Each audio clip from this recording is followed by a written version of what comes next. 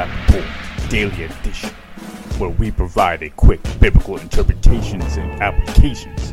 This is a ministry of striving for eternity.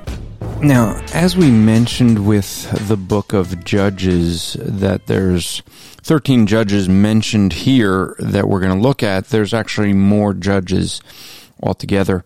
However, when we look at the judges, this actually does apply to you and I today as Christians. You say, how? Well, very simple. There is a cyclical nature to the book of Judges. There's actually 7 cycles that we're going to see, and within each of those cycles, there's 4 elements or cycles. So it's kind of a cycles within cycles. So first thing we're going to see is that there's 4 elements to all 7 of the cycles. You're going to have Israel's disobedience.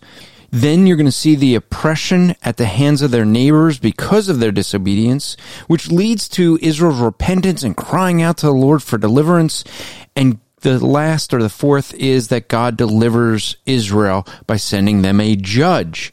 However, each cycle is short-lived, usually by the death of that judge, and each of those cycles end up progressing to more overall disobedience of Israel. And so there's going to be basically 5 cycles of spiritual decline that we see as they continue to get worse.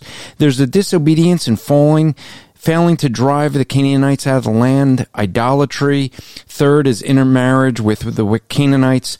Fourth is not heeding the judges. And fifth is turning away from God to death of the judges. So you see cycles that actually apply to Christians today because we could be disobedient too. This podcast is part of the Striving for Eternity ministry. For more content or to request a speaker or seminar to your church, go to strivingforeternity.org.